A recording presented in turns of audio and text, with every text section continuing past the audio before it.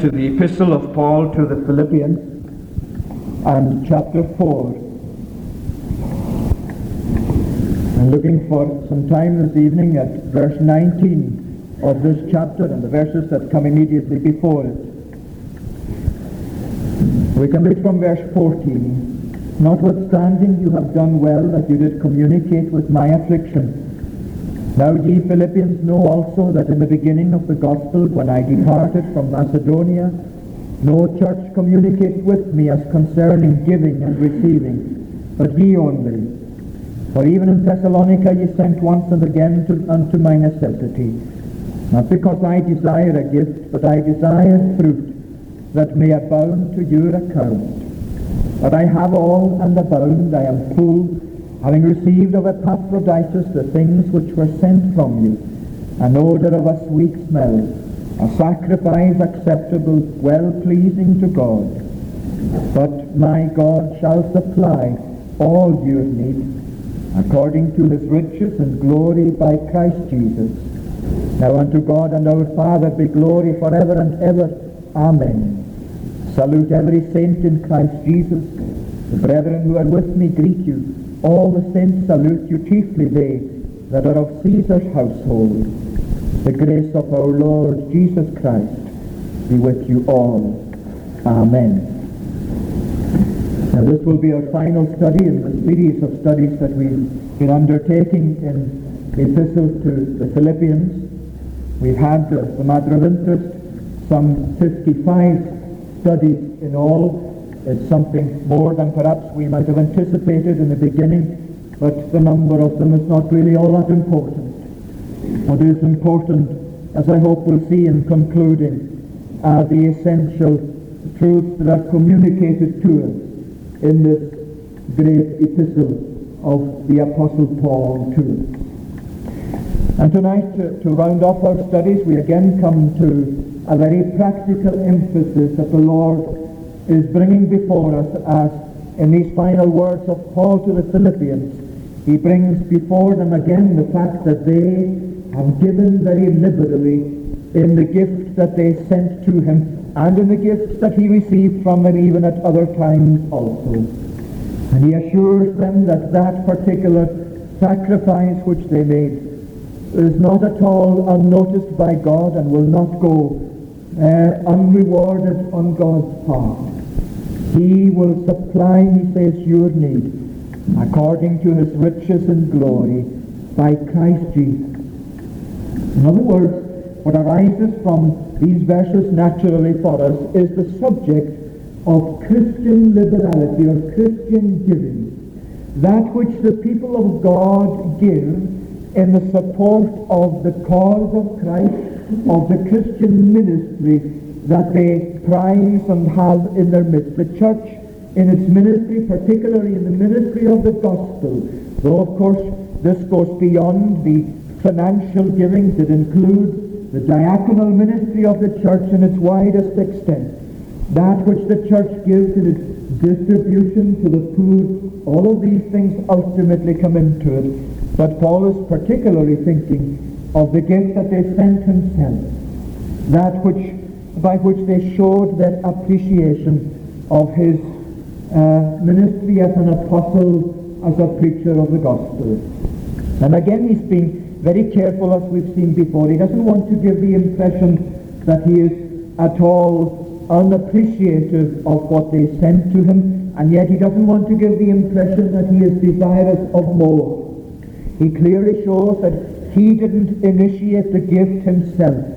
Not because I needed it, not because I asked for it, is what he's saying. Not because I desire a gift, but the initiation was from them. They initiated it, they sent it to him, but he shows that he appreciates, and that he shows that he knows that it was something that they sent in the regard, not just for him, but for the gospel that they greatly loved.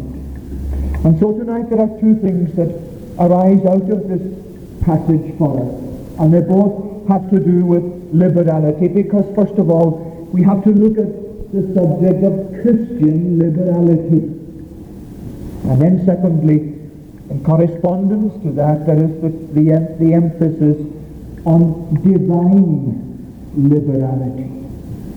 Because there's an abundance that God gives, and gives as a response to the giving of these Philippians and of his people in response to this principle.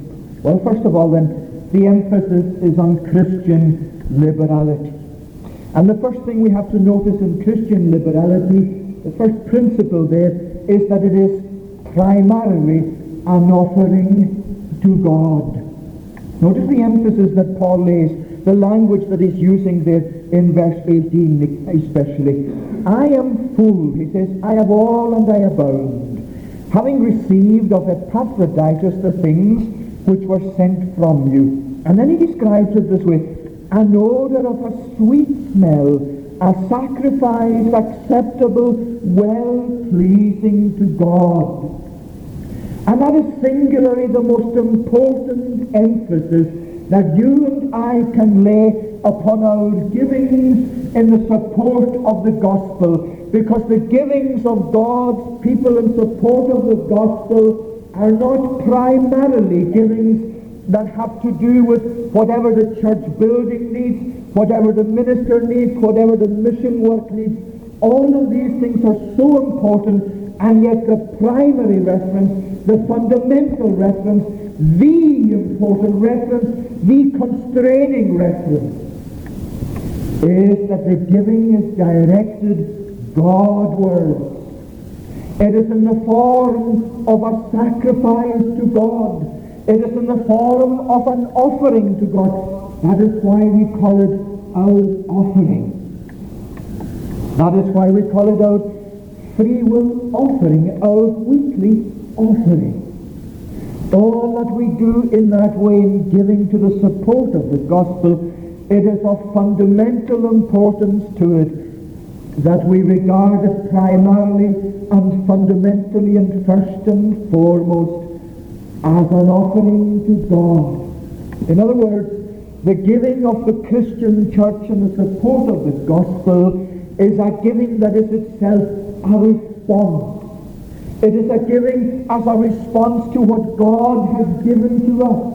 Because everything we have belongs to Him. Everything we have, He has given to us. Everything that is beneficial and good, whether it is of our finances or our other material resources, God has put it in our hands. We are stewards of it under God. God has blessed us with it. God has liberally dispensed these things to us. And the apostle is telling us this is the primary reference of our giving. It is a response to the giving of God to us. It is a certain portion from that we give back to Himself in the support of His cause and His church on earth. And that is why, and very rightly, we insist that if, as we do here, our collection is taken as we come into the church service, we regard that as the beginning of that service, because that itself is something that is important in the service, in the worship of God. The fact that this is in fact a Godward thing, the givings of Christ's people, the givings of His church on earth, that it has primary reference to God, means that certain things follow. And the first thing it means is that this in itself is a spiritual thing. You see, we mustn't regard these givings that support the gospel as primarily that what we're doing is a material thing, that what we're doing is on the level of the worldly, the material. It's not. It's a spiritual transaction. It is a spiritual activity. When you put your money in the plate in an offering to God, you are engaging in a spiritual exercise, because that is something that you are directly giving in response to the way God has benefited you and blessed you. There's a lovely story of Principal John MacLeod when he was an old man and still able to go to the means of grace. He was at one time in the vestibule of St. Columba's, in Edinburgh. And as he was much slower at that time in his life, he began to struggle to look for his envelope to put in, his offering to put into the plate. And the church officer on the beadle, apparently went over to him and suggested to him that he might take his offering and that he might put it in the plate for him. And it met with a stern rebuke from the lips of the old principal. Because you see, to him it was a very important action that he himself placed his offering directly by his own hand in the collection plate, where the support of the gospel ministry, the support of the gospel was actually made. For him it was a spiritual transaction. For him it had a primary reference to God. And that is what the apostle is saying. It is an odor of a sweet smell. It is a sacrifice acceptable and well-pleasing to God. So that's the first thing that is true about it as an offering of God, an offering to God. It is something that is in itself a spiritual exercise.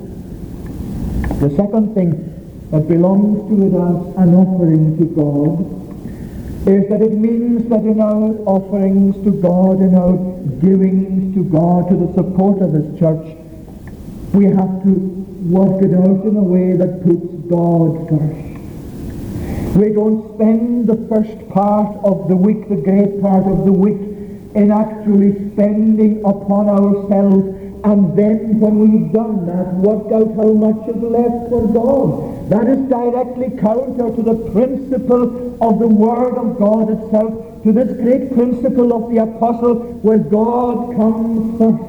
What Paul is saying to the Corinthians, for example, is, let every man on the first day of the week lay by in store as God has prospered him. The week begins, says Paul, by asking the question, what must I give to God? You remember we read in the prophecy of Malachi, something that the Lord through Malachi was accusing the people of Israel then of. He was saying, you are bringing to the altar things, animals which are defiled, animals which are the worst of the flock, animals which are themselves spoiled in some way. And you're imagining that you're in keeping the best for yourselves, that the leftovers will do for God. And God is saying to them, will you go to your governor, to the person that even naturally is over you in things, and bring the offerings you're bringing to God's house to Him? Will this be sufficient to support your governor, to please your governor, to please your earthly ruler? And the clear implication, of course, is no, it will not. Well, that is what God is saying to us both there and here, of that the principle of this as an offering to God means that primarily we say first and foremost, what must I give to God? How has God prospered me? What is it that God has given to me? What must I of that now give to Him in return? And then we ask, what am I going to spend on myself? What am I then going to live by in the world? And when it comes to proportions, well, there probably isn't any hard and fast rule in that, but many people, and it's, we believe, a commendable way of looking at it, regard the Old Testament way of tithing as their guideline in this respect. The New Testament simply says, lay by in store as God has prospered you. But the tithing is certainly a guidance to us. The 10th part of all that we have, that is placed directly, at least in our hand, that comes in all that we earn, the 10th part should be regarded, we believe, as the very minimum that we bring and lay before God and say that is what belongs as an offering to God to support His cause. And sadly, there are so many people that attend church services not saying it's true here, but I know it is true at least elsewhere, that spend much, much more on their daily newspapers every week than they do in an offering to God to support His gospel. This is clearly very much against the emphasis of the Scripture itself, and that is what we have to do. Not a matter of the church making appeals of the minister's desires or anything like that. This is the principle of the Word that we're trying to bring out, that we're trying to adhere to, that is all important. This is what the Lord is saying to us through this epistle of Paul to the Philippians, that it is an offering to God, and that means it's a spiritual exercise, and that means that God's portion comes first. Then we work out what is left for ourselves, what we apply to other things.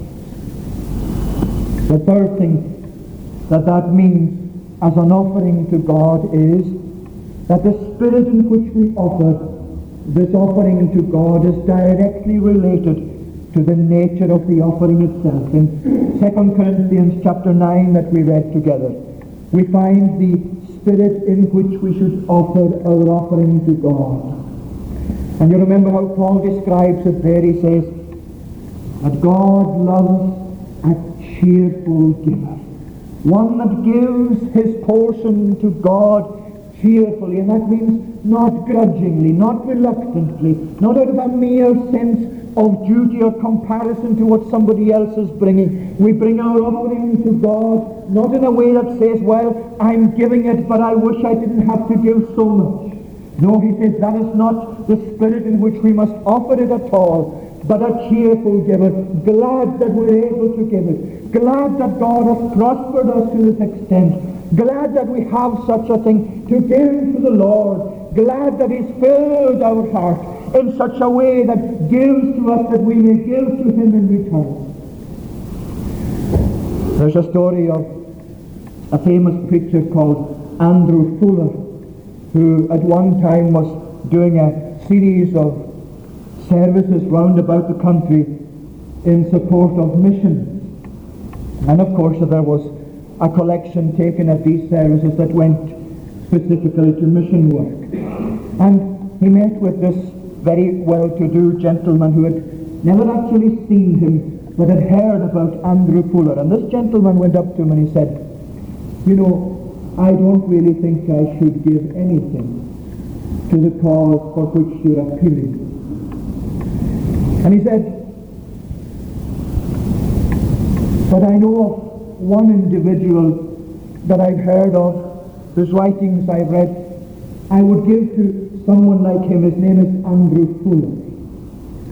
And Fuller was somewhat taken aback, but he immediately said, I am Andrew Fuller. And the man was even more taken aback, and he began to fumble in his pockets, and he took out a guinea, and with some hesitation he gave it to Andrew Fuller. And Fuller saw his hesitation, and he said to him, does this come from your heart? Because if it doesn't, I won't take it.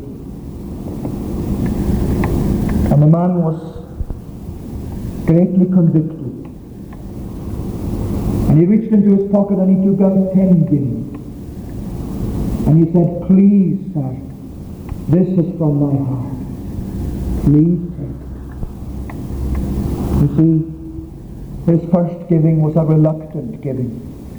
A giving that was on a very wrong principle. A giving that simply just threw it into the hands of Fuller because he appreciated or respected him as a man. And Fuller was bold enough and biblical enough to say to him, if it's not from your heart, I won't receive it. The spirit in which we give is important to God, because God loves the cheerful giver. God loves the giver that gives gladly, the giver that gives not reluctantly, the giver that regards it as an offering to himself. So that's the first thing about this giving that the apostle brings out. It is regarded as an offering to God. That means it's a spiritual thing. a spiritual exercise. That means that we think of God first in it. And that means that the spirit in which we give it is the spirit of cheerfulness, of gladness. The second thing about this matter of giving is that not only is it an offering to God, but it is also what we can call a personal investment. It's very interesting in verse 17 there that Paul says, not because I desire a gift, but I desire fruit that may abound to your account. And he's actually using a term that's used in accounting or in bookkeeping. What he is saying is your giving is itself something that is registered by God in the way of his accountancy. And the way of his accountancy is that you will never be a loser by giving as you should be giving to God. God will see to it that you are abundantly compensated. God will see to it, as we'll see in a moment coming to verse 19, that he will supply all your need according to his riches in glory. He is saying, I desire fruit that may abound to your account. Paul is so glad to receive it because he realizes that God is going to bless these Philippians who have given so liberally to assist Paul in the work of the gospel.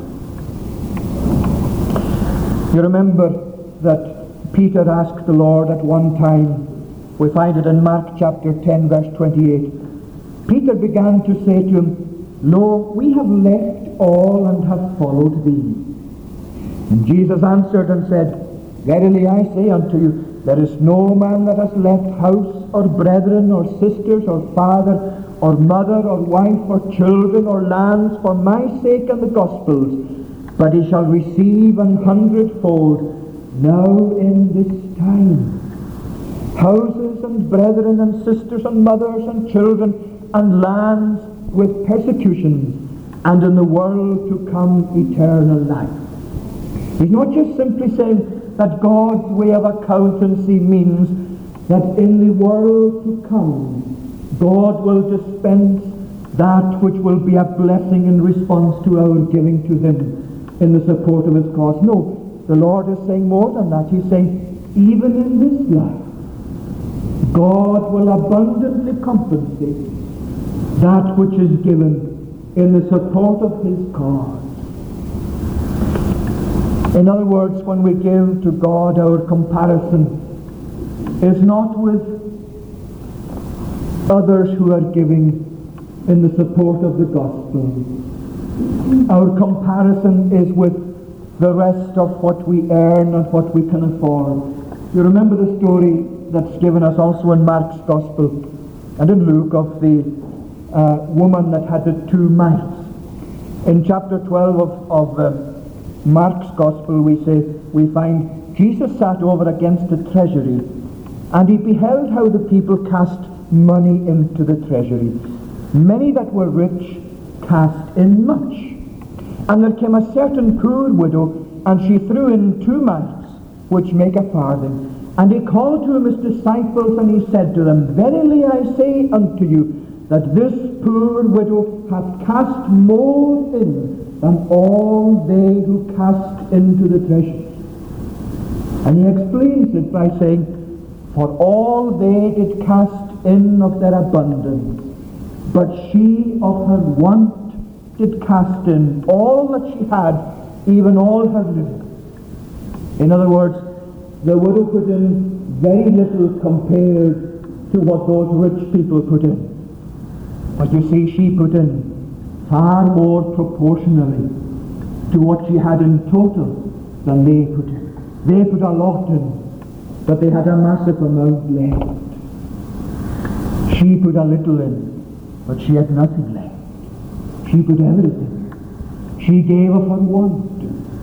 She did not give in proportion like those Pharisees were giving as they looked at others giving into the treasury. This was what their mind was on. Look at how much we are giving. This is not the spirit in which we give to God. Not in comparison to anyone else. Whatever anyone else gives, that's their business. Our free will offering is in comparison to how God has prospered us. On the first day of the week, let everyone lay by him as God has prospered. That's the principle that becomes an investment, a personal investment for ourselves. You will never lose by the right support of God's cause, because it is something that is abounding in fruit in the way that God himself keeps account.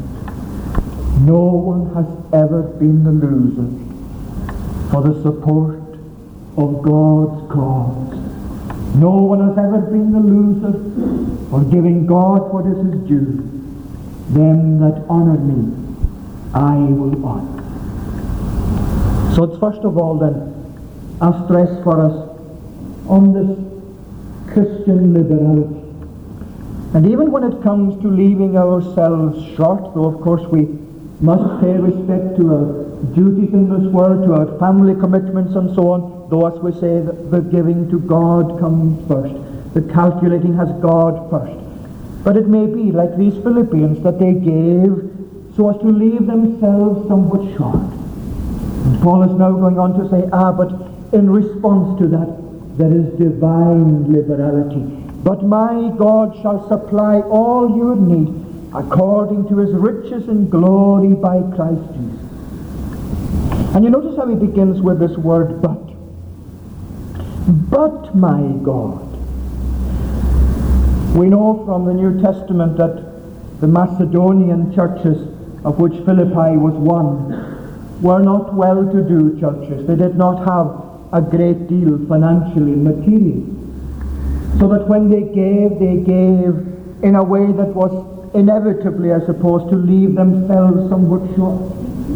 And yet Paul is commending the extent of their giving, and he is saying he knows that they have left themselves short, that they have given themselves, that they have given sacrificially in that sense of it, that they have given not just sacrificially as an offering to God, that they have given even beyond perhaps what they might have afforded.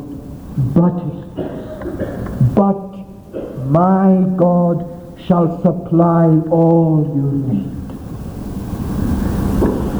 And you and I have to be prepared, even if it is necessary, to give in a way that leaves ourselves without certain comforts.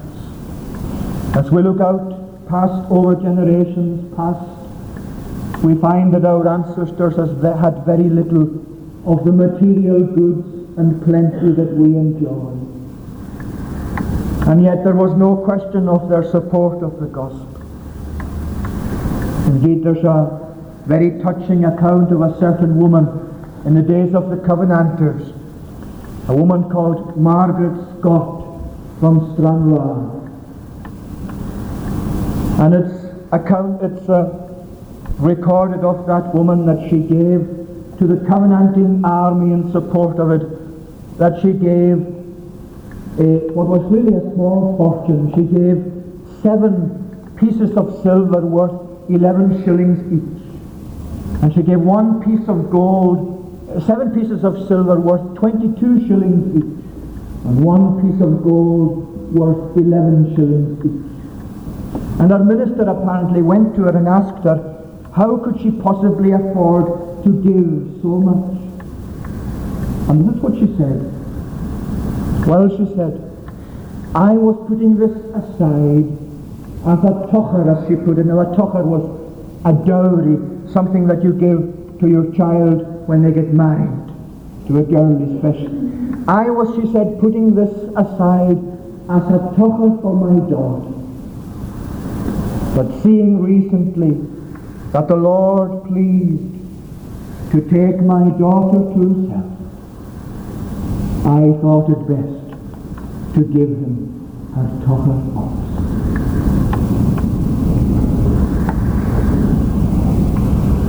She could have kept it for herself. I thought it best, she said, to give him my tocher also, her tocher also. A woman who understood the principle of giving in support of the gospel. A woman who appreciated in love for the gospel what it meant to her to have the cause of Christ supported. The Lord had taken her daughter to himself. He had taken in providence someone that was so dear to her. He had afflicted her so painfully, and yet this was her heart in response to him. This belongs to him also. As she belonged to him, so does this money, and I give it to him. And you see how Paul is supporting that principle by saying, my God, my God. And what he's really capturing for us surely is this, that what he's saying to the Philippians is, this God that I'm talking about is the God that I know will do this. Why does Paul have the confidence that God will do this? Not just because God has spoken it in his word, not just because he has heard about it somewhere else, but because this is what Paul has experienced. This is what God has been doing for him all along. This is how Paul has been spending the last 20 years and more. My God, my own God, my personal God, the God that has looked after me, the God that has given me so abundantly, the God of whom I can say that however much I spent in his service, it was all too short, and the God of whom I can say however much I gave to him, he abundantly compensated me for it. My God, the God that I know, the God that I commend. Before I leave the point, I must put it to you that it's important for you tonight to be able to say this for yourself. He is my God.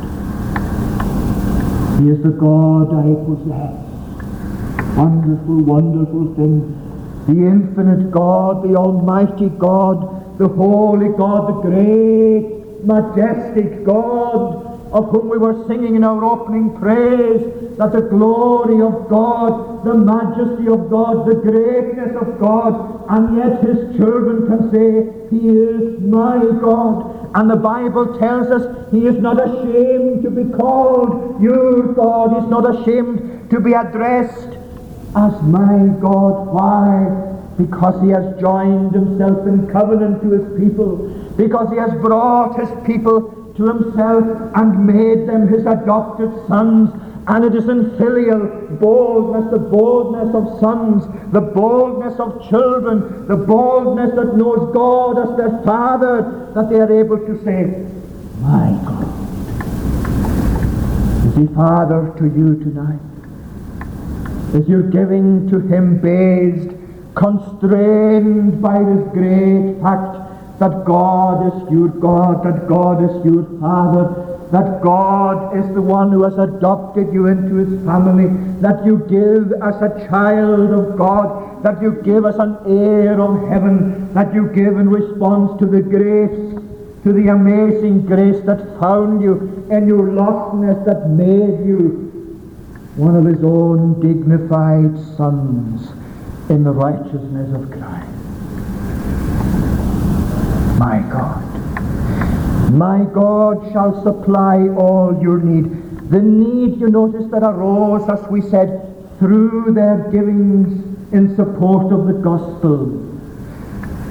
If we squander our needs, we have no guarantee that God will bless us. The prodigal son took these goods and he spent them in prodigality, in living in a wasteful fashion, and his need grew greater and greater. And yet he had no dependence on God and no guarantee that God was going to supply his need until he turned to God, until he took his need to God, until he was able to say, my God, until he reached the Father's bosom. But then you see, his need becomes the need that God meets abundantly. Of course he meets us as we turn to him in the abundance of the grace that is in Christ. But from then on, the people of God as they give to support his cause, they're met again and again and again with this glorious promise, my God shall supply your need. You've left yourself short. You're wondering where this next is going to come from. This is the promise. But my God shall supply all your need. You will not be the loser or the support of the gospel for the offering that is offered to God. And you notice how he says that it is according to his riches and glory. I was so interested in, again at the prayer meeting, to take note of Mr. MacDonald's emphasis as he took us through Ephesians chapter 1, where these very same words occur so frequently, as he said, according to. How does he bless his people? How does he fill their need? How does he come to supply even the need that arises through our giving in support of his gospel? Is it according to that need? Is it in a way that meets that need exactly and no more? Is it conditioned simply by the need itself as he looks down upon us in his mercy and his pity? Oh God, be thanked that it is not. It is by something that is far, far more than that, something that is altogether glorious in himself, in itself. He meets your need, he supplies your need, he says, according to his riches and glory by Christ Jesus. In other words, when God gives to our need, he doesn't just say, that is what you need and you'll get no more than that. He gives us according to a much higher principle. He takes from the storehouse of glory the riches that are in Christ.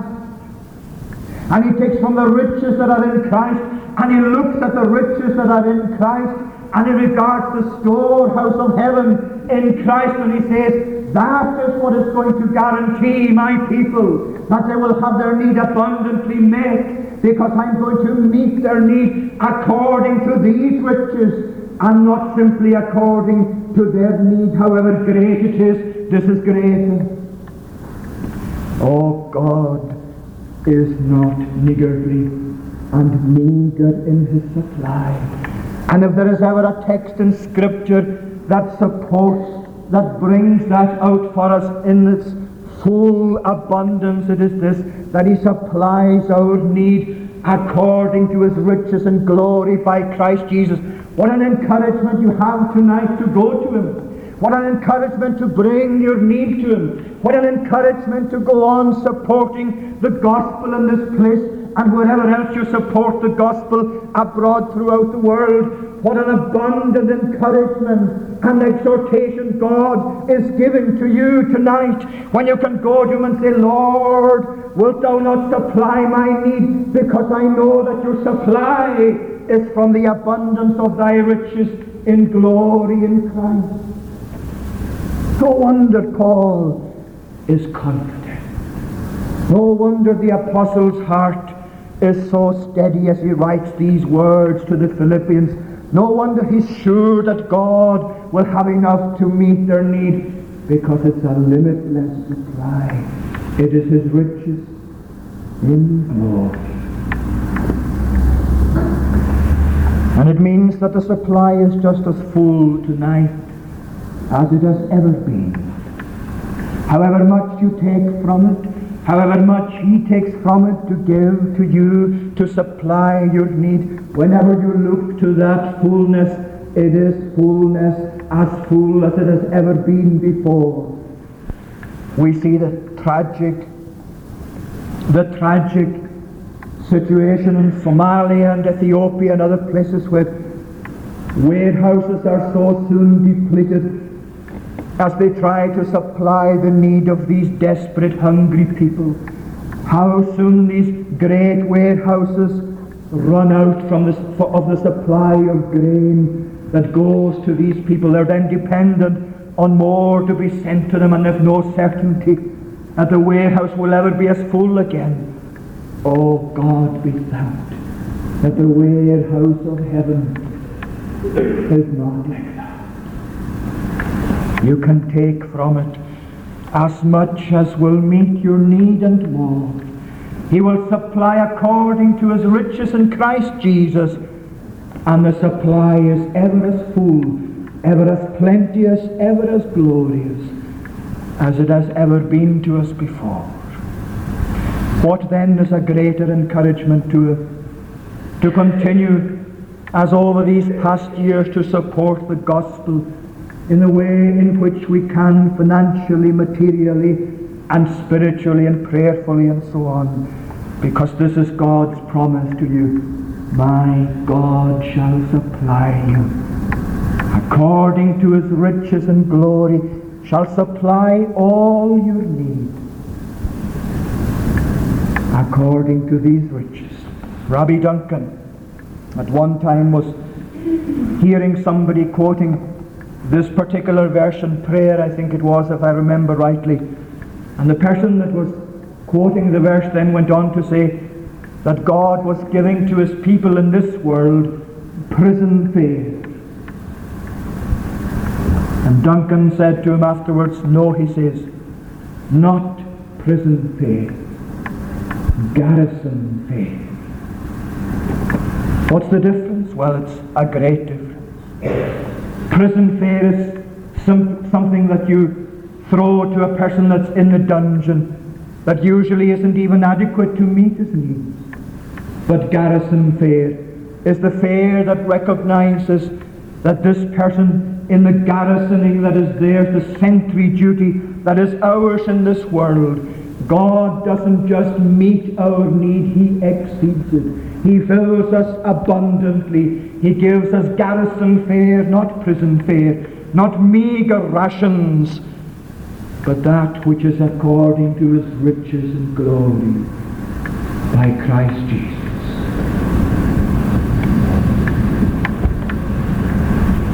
What have we learned from Philippians? I hope we have learned many things. But above all, I hope we have learned this. Because this is the very heart of all that we've been trying to learn and to speak from this epistle of the Apostle Paul. I hope we have learned the greatness of Christ. Because as we've seen, when Paul looks upwards, he sees the majestic Christ. He looks back into eternity and he sees Christ, this one who was equal with God but made himself of no reputation. When he looks upwards as he's writing to the Philippians, he sees Christ now reigning over all things, so that Paul can say from his dungeon, from his prison, in this prison that he's writing from, that I am set here for the defense of the gospel. I am here under the lordship of my Lord Jesus Christ. And when Paul looks back, he sees Christ. Because when he looks back to Calvary. He looks back to that hill long ago on which this Christ was crucified. And he says that he made himself of no reputation, and was obedient unto death, even the death of the cross. He looks up and he sees Christ. He looks back and he sees Christ. And when he looks forward, what does he see? He sees Christ. Because he describes him as the one who is coming from heaven, the Savior. You remember we saw who is coming, the Lord Jesus Christ. He sees Christ ahead of him. He sees Christ above him. He sees Christ behind him. And then he looks into his heart also finally. And what does he see? He sees Christ. And what does he find in his heart as he looks in and as he sees Christ? He says, the excellency of the knowledge of Christ Jesus my Lord. He finds such satisfaction in Christ as yearns for more of him, that I might know him and the power of his resurrection. Christ above him, Christ before him, Christ behind him, Christ around him, Christ in him. That's the message of Philippians. Jesus, our joy. Jesus, our Lord. Jesus, our Saviour. And I hope tonight that you and I together, as we leave our studies in Philippians, can say of this Jesus, my Lord and my God.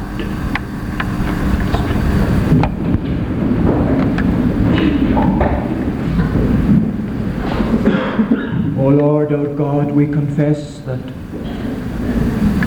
these issues of thy word bring us into matters that pertain to thy greatness, and therefore that our understanding of them and reception of them is so limited, so conditioned by our sin that still works within us, by the blindness that still pertains in a measure at least to us.